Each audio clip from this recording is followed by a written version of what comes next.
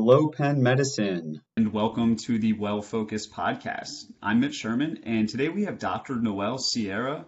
Dr. Ciara is the Director of Penn Peers and a Program Manager for Cobalt here at Penn. So welcome to the podcast. How you doing today? I'm good. How are you? Doing well, doing well. I thank you for joining the Wellfocused Podcast. I'm really excited to have this conversation. Before we jump in, I want to give you the floor and kind of ask, what is Penn Peers? Sure. I want to say thank you so much, too, for having me on the podcast. I'm really excited to be here. Penn Peers is a newer program that we're piloting. With the offerings that Cobalt currently has, we have resilience coaches, we have therapists, we have clinicians through EAP and psychiatry. But something that's missing, that is a gap we're really trying to fill, is offering peer-to-peer support, creating some structured support offerings through the platform to really meet the demand of this new digital world that we're kind of living in. The way we used to receive and access support used to be a lot different. People could meet in larger groups in conference rooms, but now that we're all kind of siloed out in different places, we really want to be able to create space that makes peer support accessible. Therapy is an incredible service and psychiatry is an incredible service, but sometimes just being able to talk to somebody else who has really walked in your shoes and know what you're going through. It's nice to be able to talk to someone without having to give a ton of background context about what your work scenario is or what your work is like with patients. Peer support is really supposed to be something that is focused on I get it. I am where you are. We are going to have a mutual conversation and talk together and work through problems. And I'm really excited. It's launching very soon, the pilot program at least. And we're going to keep building from there. I'm really excited about it. Yeah, it sounds incredibly valuable and definitely something that is high in demand and not necessarily high in supply. Yes. Cobalt, we can plug all day long for some of the resources available, but having a resource like that where you can just talk to somebody and not have to worry about insurance coverage or co-pays or scheduling, an appointment in 6 weeks when, you need something a lot sooner. Definitely valuable stuff there. But, it is certainly right up your alley. I introduced you as Dr. Noelle Ciara. That's because you are a doctor of social work. You are a clinical social worker, which is why I really wanted to have you on. And the main topic I really want to dive into is anxiety. Anxiety is something that many, many people suffer from. I suffer from it, so I'm sure I'm going to get something out of this conversation along with our listeners. Right there with you. Yeah, it's everywhere. And even if you don't have anxiety, you can still feel it and be anxious about things. So let's dive right in. How do you personally define anxiety?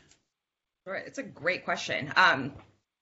So I think anxiety and diagnosable anxiety, and then there's the feeling of anxiety and stress and burnout, all those words can kind of be intertwined and used interchangeably, which is fine for everyday conversation. But if I'm really focusing on the definition of anxiety and what it really is, anxiety is an experience of increased stress and worry that manifests physically and emotionally, that exists when a stressor is actually present and still exists when that stressor is not present. So in the event of, for example, a stressful scenario where, I think of an example, you have to give a presentation and you're feeling nervous before that presentation. That part, you go through the presentation, it goes fine, it's over, the stress decreases, that's normal stress. Anxiety would look more like presentation's over, everything went fine, but now I'm going to replay every single thing that happened during that presentation. I am going to wonder if I talked too fast, if I was interesting enough, if the audience was engaged, and the thought process continues to spiral and spiral and spiral. And before you know it, you spent, an hour thinking about hypothetical things that don't need to be focused on. So really just a manifestation of just that, the worry and the stress that just won't stop.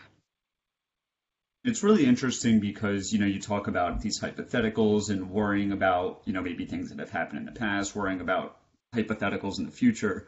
But there are so many ways that this can present itself. Physical anxiety is a real thing. It could be increased agitation. You might have shrugged shoulders constantly. You don't realize they're shrugged until you think about relaxing them, clenching your jaw, headaches, things like that. It's almost like the allergies of mental health. I've never heard of it framed like that, and that's actually kind of perfect. That's exactly right. It really is the allergies of mental health. I'm going to write that down for myself.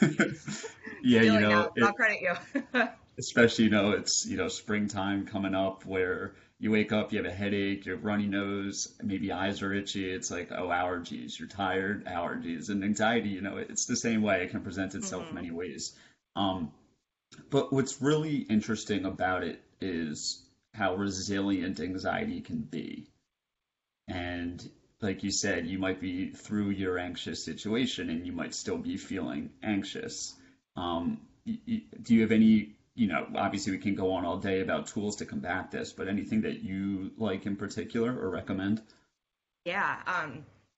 I think one of the universal things that I think is really helpful with dealing with anxiety, and it's something that I try to do too, the first rule and principle of approaching your anxiety is doing so with self-compassion and with empathy for yourself, not beating yourself up over it. I think that just to back up and before I continue answering that question, I think the way we talk about mental health is really frustrating as a culture. It's stigmatized. There's a lot of judgment and shame that goes along with talking about mental health and anxiety, but this is just how all of our brains are hardwired. Our brains are organs, just like every other organ in our body, and they have the ability to feel anxiety, and it's okay. It's not a sign of weakness or a character flaw or a moral failing. It's just part of who we are. And I think experiencing anxiety in that way is really helpful, because when you start to go down the path of beating yourself over, why am I so nervous? Why do I feel so anxious all the time? This is ridiculous. This is stupid. This is a waste of time. Beating up on yourself never helps. It makes it worse. But it's also important to remember that if you are catching yourself beating yourself up on it, it's okay. You can acknowledge it and say, hey, you know what? Reframe. Let's take a minute and pause. But I think just being kind to yourself through the process is one of the most important things. And it's hard to do. And it's not a one-size-fits-all approach. And it's not something that you can master and complete and then never have to work on it again. It's something that you always have to continue to work on. If you are training for a marathon, you can't just, run for a couple of weeks and then feel like, all right, I'm good, I'm ready now. You have to keep going. And that's part of the journey, and it's okay. So to answer your question more specifically, some coping things, for me personally, if I start to notice that I'm feeling anxious, I like to just take a pause and do a body check on myself. And kind of touching on something you had mentioned, feeling how I'm sitting, how my body feels. Sometimes I won't even notice until I actually pause to take a minute and really feel what I'm feeling. And I'll notice I'm sitting hunched, my shoulders are really tight, and then I'll relax them and I immediately feel a little bit of relief. Or maybe I'm sitting forward in my chair too much, or I am clenching my jaw, or my hands are really fidgety. And sometimes if I'm feeling overheated or just hot in general, running hands under cold water is really helpful. And sometimes when it's just those racing thoughts that do not quit, no matter how hard you try, and it goes in the loop and the loop and the loop, sometimes I'll take a piece of paper out and I will just write as much as I can until I'm exhausted and I'm tired of that thought. And I'm you know what? I'm done with it. I don't want to think about it anymore. And I feel it's kind of freed me from it a little bit. And all those strategies that you're talking about, all of them, none of them, some of them could work for me, could work for the listeners listening here, or not. Yep. And that's the thing about it, is there's not a one-size-fits-all approach, which is something I think I say on every single one of these podcasts. And that is something that I just think in society in general always likes to, I think if there was a one-size-fits-all approach, it would create a lot of easy answers for these things. Oh, you have anxiety, go meditate. What if meditating is really difficult for you? Maybe there are other strategies. And I really think that we need to allow more room for nuance in these conversations and many other conversations outside of this topic too. But talking about anxiety, and you said too, with everybody being different, what's difficult about it and what helps fuel this negative stigma that you alluded to is it is really based on subjective responses. There's no Yeah. real way to measure like, hey, I'm really worried about this. I'm really worried about that. Maybe you can see somebody's shoulders shrugged, but and you have to take somebody's word for it. You just have to Yeah. trust that person. And that makes it really difficult because if you're talking to somebody that maybe you don't know or maybe you don't trust, then maybe you take what they're saying less seriously. Ben Simmons, former Philadelphia 76er, we can go into a whole other conversation about this, but I know day one when he was traded to Brooklyn, I saw a lot of things on social media like, oh, he's smiling now. Funny how he's cured all of a sudden. And it's like, you can be anxious and be in a good mood too. There's 100%. Yeah. That is not how anxiety works. It's not how anything works. We can feel a huge range of emotions at any given time. And just because someone suffers from anxiety or depression or any other mental health struggle, it doesn't mean that it's 24/7 without any kind of relief or any like breaks in the day or moments where you smile or in a good mood. It's not what it looks like, but I think that's part of just like the misunderstanding of what mental health is. And I think it's has a lot to do with the way we talk about mental health as though it's not a real thing or that feelings aren't real, when in fact it is simple neurobiology, but we don't talk about it enough. It's not included in even like growing up. Like we never talked about mental health in any of the health classes I took. It's never discussed. It's never discussed I shouldn't say never discussed in homes. I know there are some houses that discuss it, but I know when I was growing up, we never talked about mental health like that. We never talked about, the ups and downs and like normal responses to feelings and what that can look like. And I think that manifests into a larger impact in a culture that kind of brushes mental health off as just being this like kind of like facade that is made up or used to benefit somebody in the moment, and then they can take that diagnosis away as soon as they put a smile on their face, but not how it is. For sure. You're 100% correct in that, growing up, it was not at the forefront of the conversation, but I think a number of factors have accelerated it to become more of a topic of conversation. For example, we have a platform to do this podcast at our jobs, which is incredible. You're as the director of Penn Peers, you're focusing on these topics exclusively. Your degrees are in this. It's awesome. And, I remember growing up and I remember people talking about, oh, I didn't know this person went to therapy. I didn't realize they were crazy. And I'm just like, Yeah. hey, I've gone to therapy and we're best friends hanging out. And the stigma's changed, whether it's just more of an education, whether it's a different platform for it, celebrities coming out and being open about their mental health issues and struggles. And it allows for more acceptance, like, oh, if this person is struggling with this, I guess it's okay that I am too, and I can be open about it. I even think social media in some ways plays a factor. I had this conversation with my roommate a few weeks ago about, we see a lot of memes about anxiety and depression, and it's, in one hand, it's like, oh, are we taking this seriously? But on the other hand, it's also giving people a platform to realize, oh, if this joke is on the internet, I'm not the only one going through it. Oh yeah, definitely. Especially when you see the same meme. So I was actually thinking about this recently.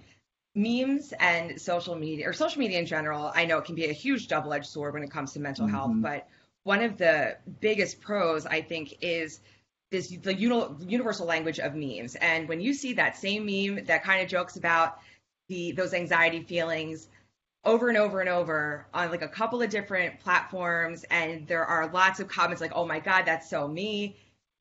It's a really great way to see, oh, it's not just me, it's other people too, and it's okay. And I think, balancing out with like the severity and like the real issues that come along with mental health challenges, it's also really important to be able to find some humor in it and to be able to find some kind of light to give yourself a little bit of relief. I know when I scroll through social media and I come across those memes, especially the ones that really hit home, it gives me a good laugh, and it feels really good. I feel seen, I feel heard, and it helps me feel a little less alone in the struggle.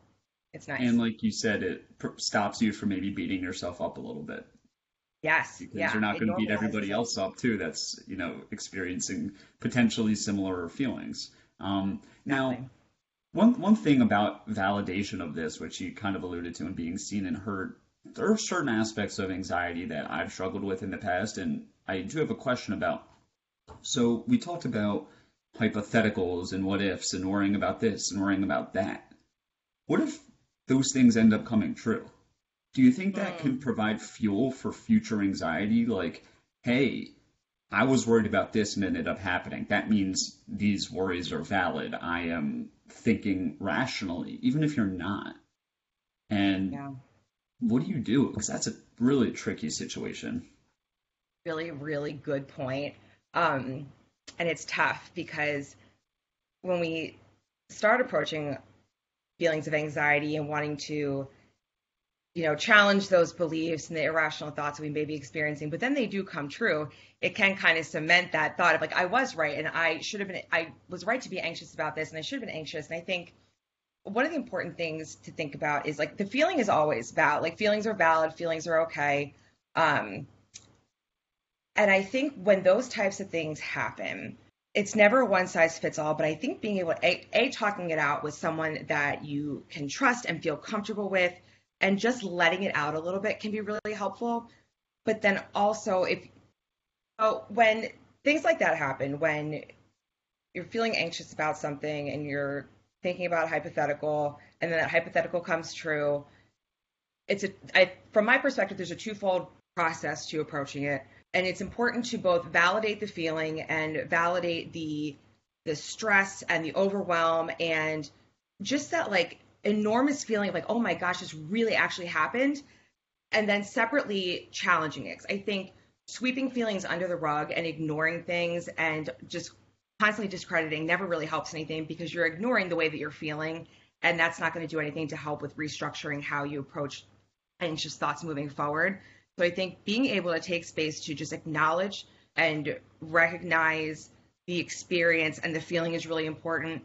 But then once you've had a chance, and it doesn't have to necessarily be in this order, but once you've been able to take a minute and just recognize that and not ignore it and not discredit that feeling, another point in time or another point, even like within like the context of 30 minutes, take a step back and you can rationalize with yourself a little bit and say, okay, yes, this thing happened. And it's crazy that it happened because I was worried that it was going to. I thought maybe it was just an anxious thought and then it actually did happen. But there's also 1,000 other hypotheticals that we've probably gone through in our minds that didn't happen. So I think it's important to do your best to not get swallowed up in the thought that just because one fear turned out to actually happen or become true doesn't mean that it's always going to happen like that.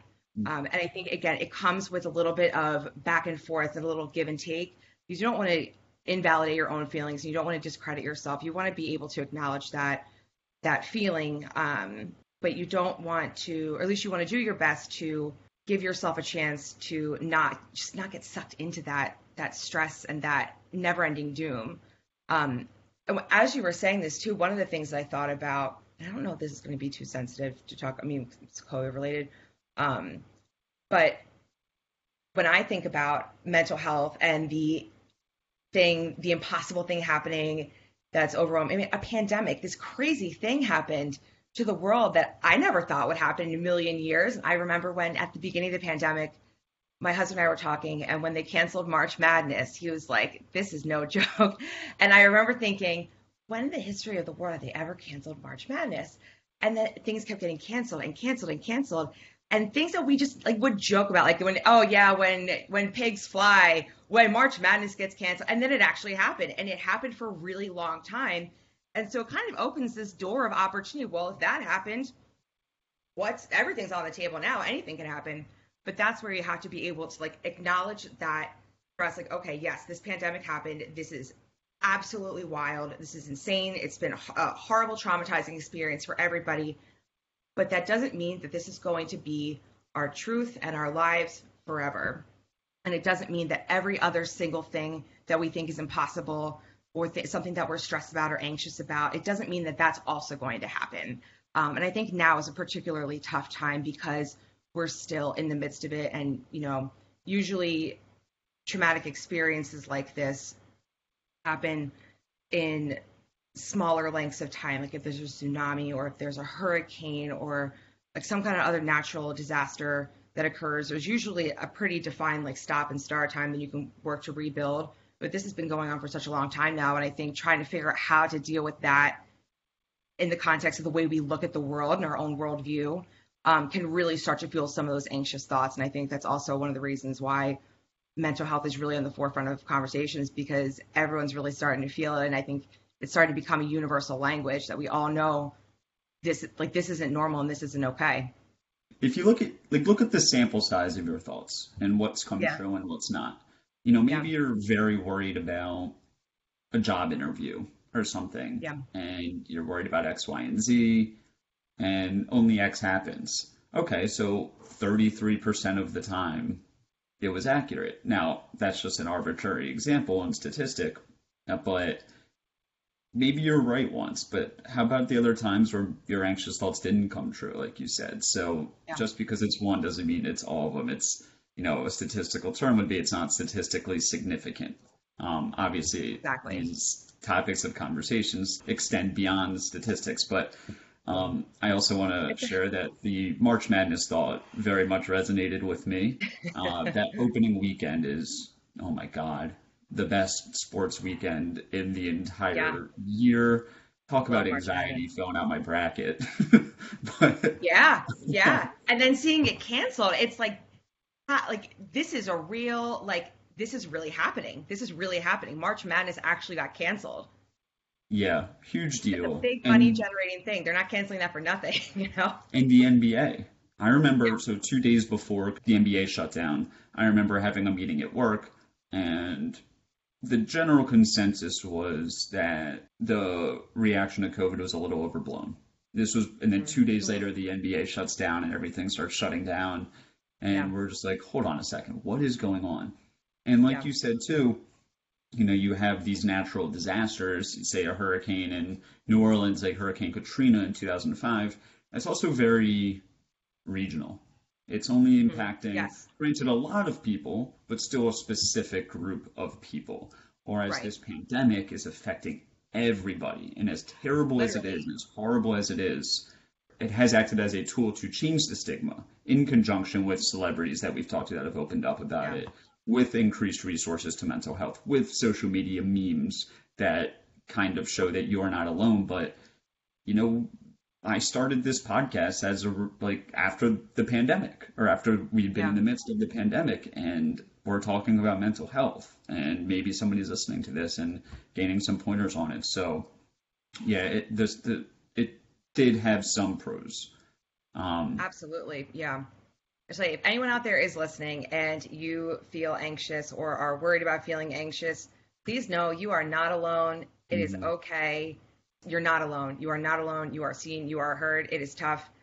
And I think just overall, no one is really completely okay right now. We're all going through it. And even if people in your close circle of friends or your family aren't necessarily talking about it, there are a lot of other avenues and a lot of other places where people are more comfortable talking about this kind of stuff, and it's okay. More than anything, just know you're not alone, and it's okay. And there's people to help. Yeah. But as we wind down these podcasts, I always like to ask a fun question that the guest was not prepared for, pertaining to the topic or not pertaining to the topic. This one is not pertaining to the topic. So I know that this podcast is coming out in late March, early April, that time, but it is recorded on Tuesday, 2/22 of the year 22. That's right. So the date is 2/22/22, which is a palindrome and also weird. But I'm going to ask you, I'm putting you on the spot. It's a silly question. Do you have a favorite palindrome? Does it have to be a number or a word? Could be anything. I know that I do, but I don't want to say no. That's a boring answer. It's a tricky one. It's so hard. That's a good question, though. I'm going to be like reeling on this all day. Okay. Like there's race car, wow, mom, dad. No, I know that at some point later tonight, something's going to pop into my brain and I'm going to be like, Mitch, we have to hop back on again because I need to change my answer. I'm going to, just for the sake of honoring this really cool day, because it's not going to happen ever again in my lifetime or your lifetime, 2, 2, 2, 2, 2. Today is my favorite palindrome. But I know that I'm going to have another, I know that there's another one, and I'm going to think of it, and I'm going to let you know, and I'm hoping that maybe we could add a very brief addendum to this podcast so I can have a cooler answer than copping out and picking today's date. But that's a really good question. I've never been asked it, even in like casual conversation. I got to think about this one. That's a good one. I like it. I remember when I was young and I first heard of what a palindrome was. I must have been like 9 years old. I was obsessed with them, and my mom got me a book. My favorite one might just be wow, because whenever I Yeah. hear one, I'm just like, wow. Um, but and also, That's wow, a this good has one. been an awesome podcast. We'll obviously have to have you back on to continue this palindrome conversation. Plus, I love I'm it. sure we could have another 10 podcasts talking about anxiety. But Dr. Noelle Yeah. Ciara, this has been incredible. Thank you so much for being on the Wellfocused podcast. God, it's my pleasure. Seriously, thank you so much for having me. I really, really appreciate the opportunity to be able to talk about anxiety and mental health and palindromes. I really appreciate it. Thank you so much.